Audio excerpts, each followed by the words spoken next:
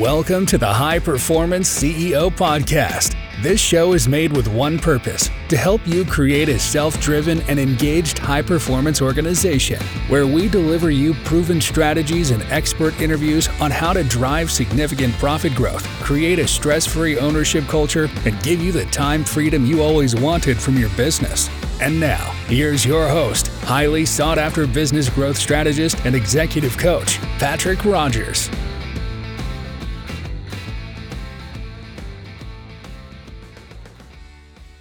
This is Patrick Rogers, and today we have the privilege to have Phil Masiello on the show. And Phil is the founder and CEO of Crunch Growth. Welcome to the show, Phil. Hey, thanks for having me. Yeah, very cool. So a little bit about Philip. He is the author of Think, Engage, Thrive, Marketing Actions to Skyrocket Your Brand in the Digital Age, and working on an upcoming book, Empires and Entrepreneurs, How Business Shaped the World, Stories of Entrepreneurs and Entrepreneurship Throughout History, to be released May 10th. So coming up here real soon. Phil is the founder of Crunch Growth, revenue acceleration agency, assisting consumer product brands with their e-commerce efforts, social media marketing, and Amazon seller marketing. Phil was also a founder and CEO of 800razors.com, Raw Beauty Inc. with Carol Alt, and The Daily Market, a Washington, D.C. based grab and go meal store chain. So an entrepreneur's entrepreneur.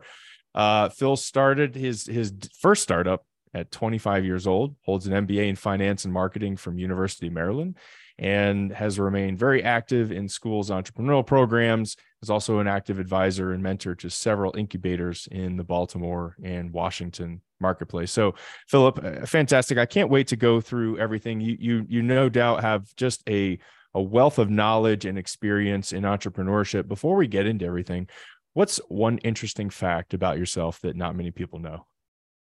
Well, before I gained weight, I used to do triathlons all the time. Oh, okay. And people don't know it because I didn't make a big deal out of it. I just sort of did it.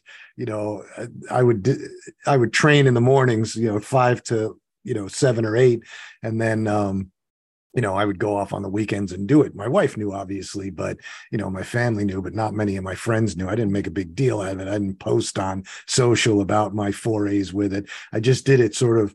It was a way for me to clear my head mentally and be within myself for a period of time. No phone, no nothing. Nobody could catch me. Nobody could distract me. So, That's not awesome. many people know I did it. How many triathlons did you do? Oh, geez. I can't even count. I mean, I did all sides. I did sprints, Olympic distance, half, full, and then on top of that, I did, cycle races and marathons, half marathons. So, Oh, wow. Yeah, I can't even count how many. I mean, I've got a box upstairs with medals in it that are just sitting there. But, sitting there gathering dust. Yeah. I've done one full half marathon, and the reason I did is I needed to lose weight. So I trained up 6 months of this thing. I lost like 30 pounds, 40, I don't know what it was, but I finished this thing and then everything was fine. And then like 2.5, 3 hours later, I couldn't walk. I actually got a hairline fracture during the race, but there was so much endorphins going and everything that I didn't feel it. Yeah. Yeah. So I was like, oh shit, I guess I can't do these very often. So doing a full marathon, man, my hat's off to you. That's very impressive. Very few people do. Isn't it like some small percentage of Americans actually run a full marathon in their lifetime? Yeah. Yeah. I don't know what the number is, but yeah, it's not something, it's not something that a lot of people do. I think a lot of people want to do it. But the thing about endurance racing, or in any sport, is really about staying within yourself. And, because it's only you. Like, it doesn't matter whether you win or not. It matters whether you finish. But in order to finish, it's all in you. It has to be, you communicating with yourself to get you through the hard parts. And the reason that I found it so helpful for me was because in business, so many times, like you hit these walls, and you've got to figure out how to break through, and it's up to you to figure out how to break through. You've got to pivot, or you've got to make decisions, or you've got to do all kinds of things. And so if you don't have that ability to look inside yourself and see what you have to do change, then, I don't think that you can, always be successful with it. I think that's why a lot of businesses fail. It's not so much because of, marketing or money. I think a lot of times people just don't see what they have to do to change their behavior, change the way that they're approaching it, maybe change their inner dialogue about the strategy of the business or whatever. So that's where I found it helpful to me, because for 3 hours or 4 hours, you're in there by yourself, and it's only you who can get you across that finish line. Nobody else. Yeah. That's huge, man. Yeah. I love that. So cool. So tell us about Crunch Growth. We started, I guess back about 2012, after we sold 800 razors. And my intention was not to start an agency. What had happened was we had so many people that we worked with over the years that once I sold, people were saying, in networking or whatever, saying, what are you going to do now? Can you help me? Because I was in e-commerce since 1998. They were like, hey, can you help me understand what's happening in my business? And I started doing it. I'm not a good consultant. I'm not a consultant at all. And we started, I started working with one company, and then they needed help with, social media. They needed help with ads. They needed help. So I started bringing in people that worked for me. And then the next thing you knew, I had like 5 clients, 6 clients, and all brands, and some large ones, extremely large. And we, it just sort of blossomed. And then we were primarily focused on Amazon and e-commerce advertising. Mm-hmm. I'd been a seller on Amazon since 2006. Raw Beauty was actually one of the first brands allowed onto the seller platform after books and CDs and all that, when they started allowing other categories on. Yeah. And so I had this wealth of knowledge with Amazon. And so people were like, can you help with Amazon? So that's sort of how we started, Amazon e-commerce. And then so a lot of the brands were coming to us because they needed help with their websites. And I'm not a developer, but I did have a lot of, friends who were, and we started, helping people with their websites. I was outsourcing it to a friend of mine's company. And we just merged. So now we have Crunch Growth Development, which we build apps, we build sites, we do all that. And as well as we help manage it and market it, come up with your marketing plans, help you with Amazon, help you on Walmart.com, help you on all these places to sell the product. And then it sort of has grown from there. Now we're doing a tremendous amount on social, and I've hired a bunch of younger folks who have the ability on social to build really intriguing videos. So we're doing a lot more video work on social, which is highly effective. It's also good for ads and Amazon as well. So, oh, very cool, awesome. Yeah. And so take us through your journey. So it sounds like one of the big things we were talking about before is really listening to your customers and clients, because had you not done that, you were going down a certain path and you really pivoted. And so the company's been around, what, 10 years now? Something like that? Yeah. Okay. Yeah. Was it a pretty steady climb? Were there ups and downs, valleys, peaks? I think there's always ups and downs and valleys and peaks. We had a good run for a period of time, and we actually, here's the funny part. We actually had this deal with South Korea, the South Korean government, for a period of time, because we have clients all over the world now, but they fund a lot of entrepreneurial efforts, a lot of startups. And whenever there was a product that they had that was consumer focused, they would contact us, and we would build out the website, build out the Amazon pages, build out the Amazon storefront, and get it on, wherever it was applicable, Walmart.com, Target.com, wherever we could get it. Yeah. And unfortunately, COVID hit, and that just destroyed that part of the business. And the other part of COVID was we had a couple of brands that were in the auto parts, marine parts, RV, things like that, which just totally fell apart during COVID for about a year. So, there was a period of time there where we were very, very worried COVID, because if, Amazon had locked down a lot of categories, they were only shipping basically the 5 main categories: health and baby and grocery, et cetera, which were what people needed at the time because they couldn't keep up with the demand. So a lot of the brands that we had on Amazon weren't selling. There was no need for them to pay us. So, that was, we took we probably lost about 30% of our revenue overnight. And even so many other people. We didn't get rid of anybody. We didn't get rid of any of our people. I have a partner. When we merged and took on Crunch Growth Development, but we made a decision that we just wouldn't take salaries for a year, and we would just keep everybody on and try and get as much as we could. And we hustled and had to go out and really try and pick up more business in order to keep everybody employed. It took us about a year and a half, I think, to really fully recover from what we lost. So, but there's always ups and downs, but that one was almost devastating. So, yeah, absolutely. Yeah. So you guys your annual revenue, you're up what, 2-3 million, something like that now? You guys are growing that. What how are you guys, what are you guys doing to get clients? Well, we do outreach.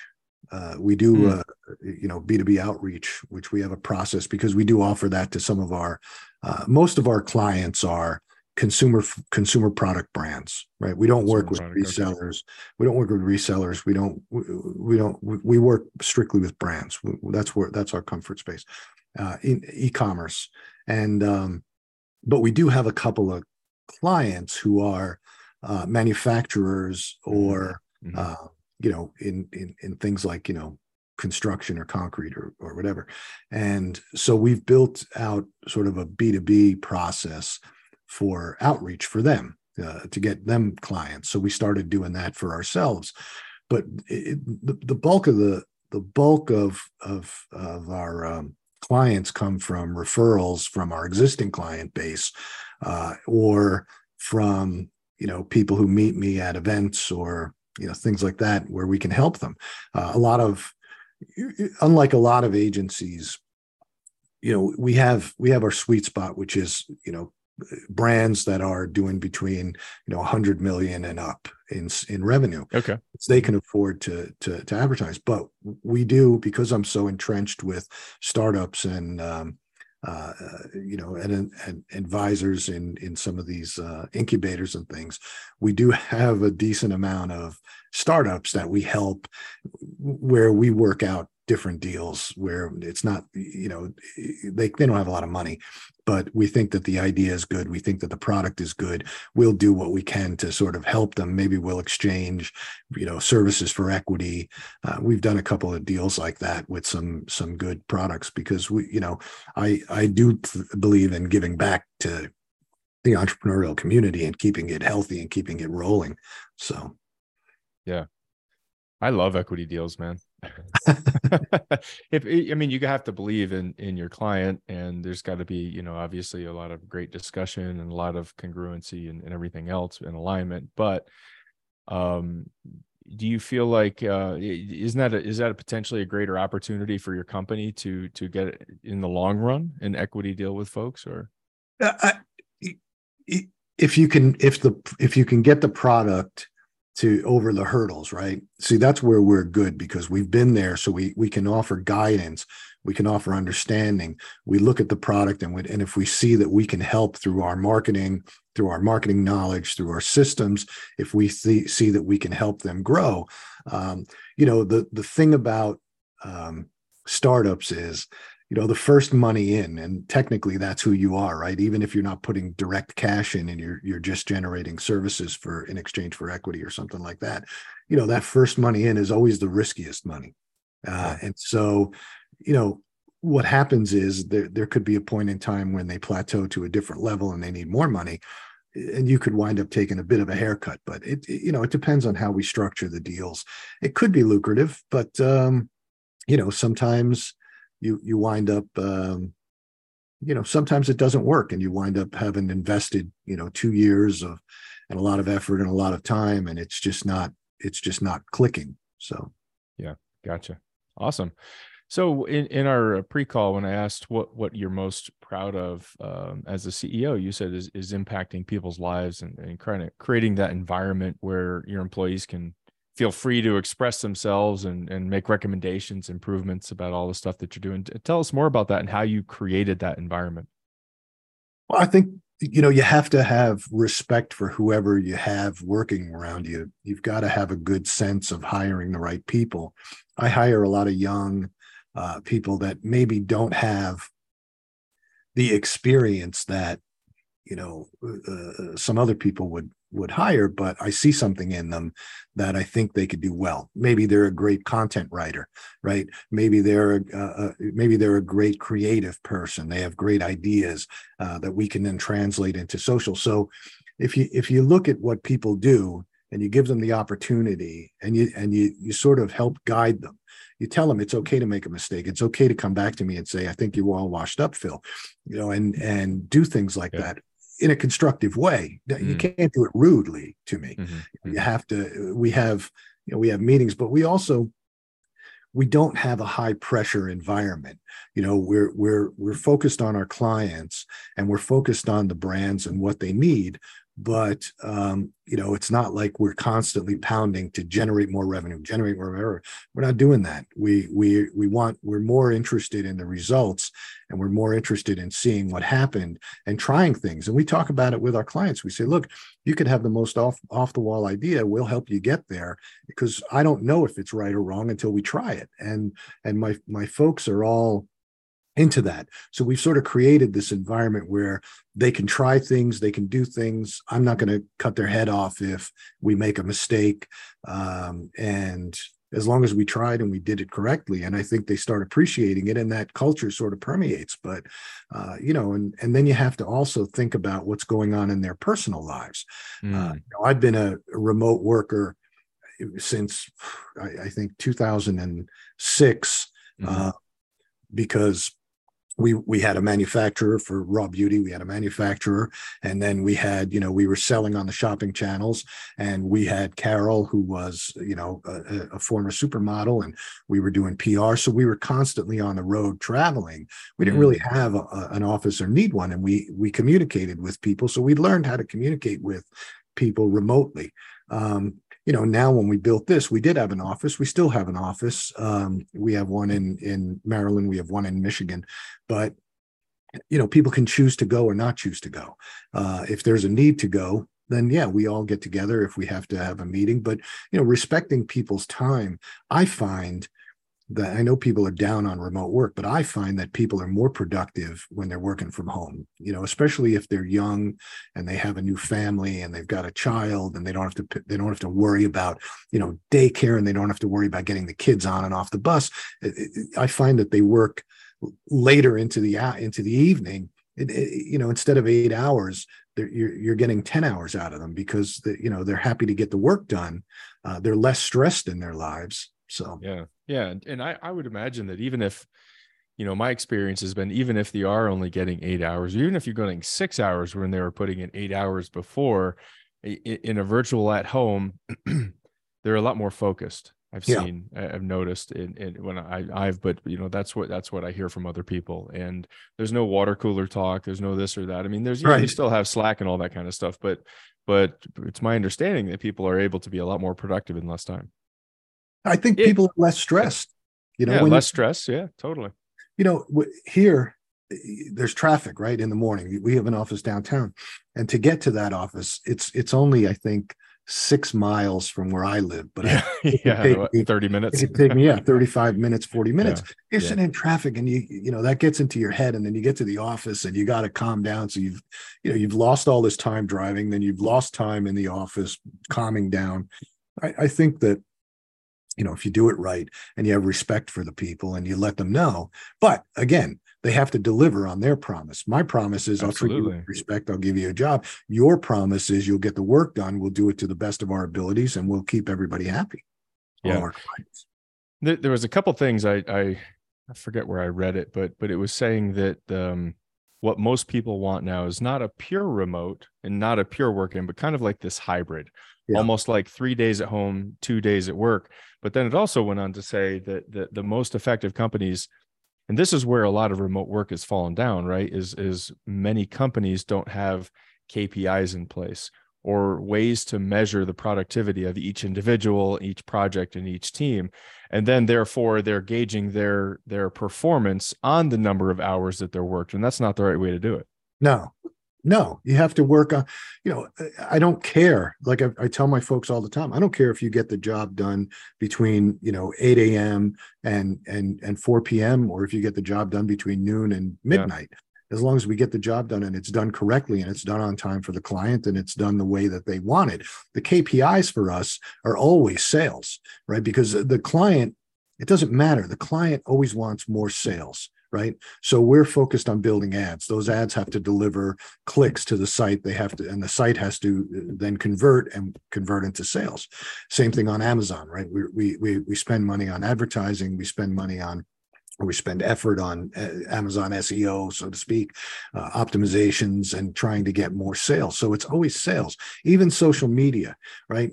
It's not that you want a direct sale from social. What you're going to get out of social is brand building, and you want to do things that are going to keep your client's brand in the heads of the viewers. So if you're doing things on social that they interact with, they're going to remember you when it comes time to buy, whatever pasta sauce or hot sauce or whatever the brand is at the time. So yeah. And you had mentioned that in your first startup, I think you said you were 27, something like that you learned a pretty heavy lesson there to really how to lead and delegate instead of trying to do everything yourself. Oh, it was a disaster. My first startup was a total. Oh, I love disaster stories. Let's hear it. It was awful. So I grew up in the restaurant business, and I thought that was going to be my path. I thought, I'm going to own a restaurant and do it. And then right. I went to college. I was working in, the hotel. I went to college in Miami. Was working in the hotels and restaurants down there, to earn some money. And I decided I don't want to do this because the lifestyle is horrible. I'm working, you're working until 1 o'clock in the morning, and it wasn't a good lifestyle. But I still liked food, so I opened up a food store. Now, I did have a background in cooking. I learned how to cook at an early age, learned how to cook in restaurants and things like that when I was in high school. And so I started this specialty stores, like gourmet food store in New York. I grew up in New York. And then, it was like a Balducci's, if you've ever been one, or something like that, where you came in and there were cases of prepared foods and cases of, but it was a retail store. Specialty foods are like a Whole Foods, where you go into the deli section, prepared food section. So, but it was just a store. And then we started doing catering, right? So most of the food I could teach people how to do, but they didn't know it as well as I did. So I could do it really fast, whereas I'd have to train people to do it. So most of the people I had on the counters, and I'd be in the back, creating stuff. And I had a couple of people that I was working with that I would do the prep work and things like that. And then we started doing catering, off-premise catering.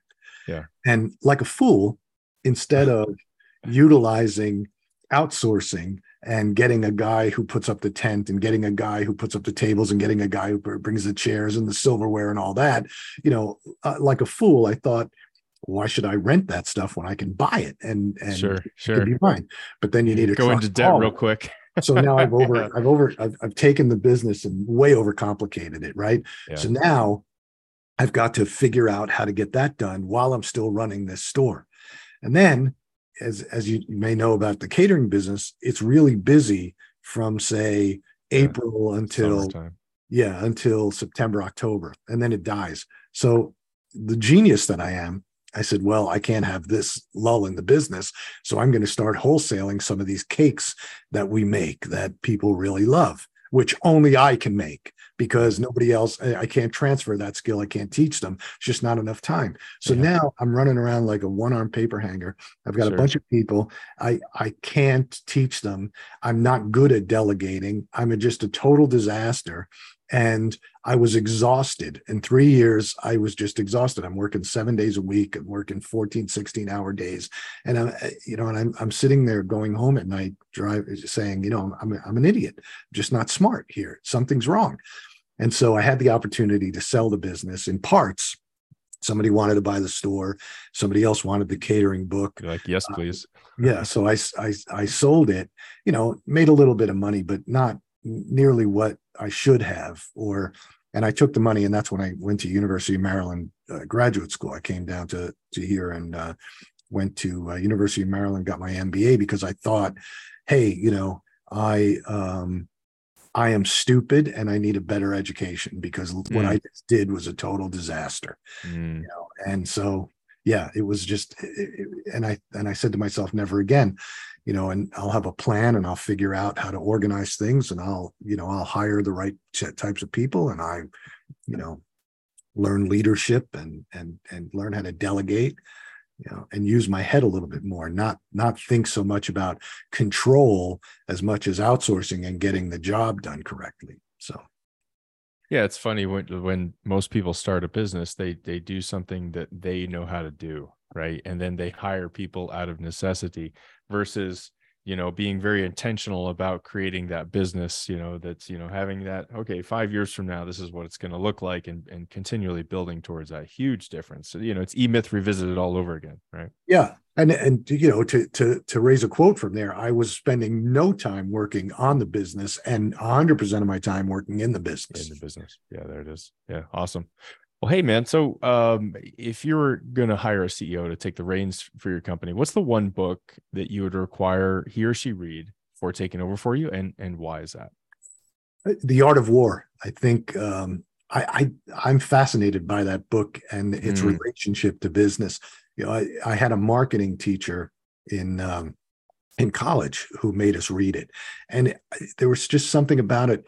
It's not so much the stories. You can read that book as a series of stories, or you can read that book in more in depth and think about the strategy behind those stories. And that strategy behind those stories is what you think about every day, which is, how to build a team, right? He's building an army. I'm building a team, right? How to motivate that team, how to get that team to achieve the goal, right? So it's like I said, you can read that book as a bunch of stories, or you could read that book as a strategy behind the stories. And I love it.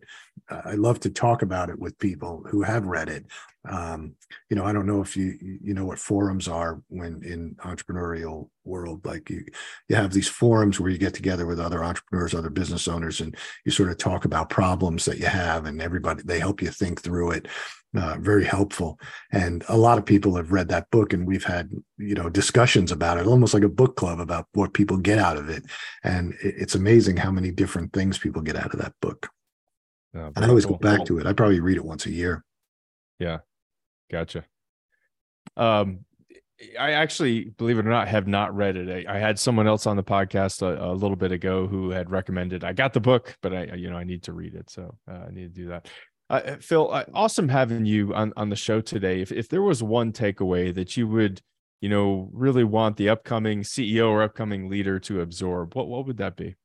I think, you focus on the customer and focus on the changes in the customer and what's happening with them, and get your team aligned with focusing on the customer.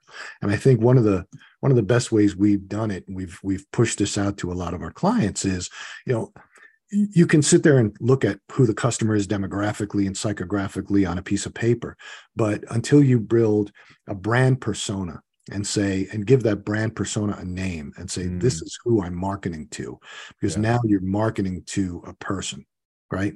Now it's somebody. It's not something abstract. And I think that goes a long way, because any business that you're in, you've got customers, and you have to focus on who those customers are and what their needs are and what they're changing to, or else you get static and you fall behind. Yeah. Awesome. And there's a couple things. I had a couple takeaways I'll add to it that I thought were really good today, is really being flexible, listening to your clients, like from your standpoint, you had clients that came to you and said, hey, do you know anyone that can help us with websites? And you weren't currently doing that. You had enough people that asked for that. So listening to your clients and being able to pivot, and that ended up now being, one of your mainstays. So the other thing I thought was interesting when you kind of talked about, if you try to force the plan that you originally set, instead of being flexible, then, it's almost like you're going against the universe instead of just going with the flow and kind of allowing things to happen. The other one I thought was is of course, lead and delegate. And, you had 3 years of just hitting your head against a wall, stressing out, not making the money you need to because you can't scale because you're the one doing it. And just instead of, being intentional about even if revisited about creating that business that creates pies without you being the pie maker. Right. Exactly. Yeah. Awesome. Well, hey, Phil, if any of our listeners wanted to reach out and get a hold of you, either for services, to help them sell their brand on Amazon or e-commerce or anything like that, or any questions from today, what's the best way they could do that? Well, they can email me at phil@crunchgrowth.com. Very simple. Or they can go on, look at crunchgrowth.com and you can contact us there. Awesome. Very good. And Phil, for the listeners, we'll have Phil's LinkedIn profile handle on our website as well. So Phil, thanks for being on the show, man. This was great. Hey, thanks for having me. I thought it was fun. Yeah. Yeah, absolutely. So for the listeners, please hit the like and subscribe button and help us spread the word about the show and what we're doing here. We're helping the next generation of leaders and CEOs be that much more successful. With that, this is Patrick Rogers, and we'll see you in the next episode. Thanks a lot. Thank you for listening to another episode of the High Performance CEO Podcast with your host, Patrick Rogers. Make sure you subscribe so you don't miss any future episodes. In the meantime, check out our main website at patrickvrogers.com for much more valuable information and free resources.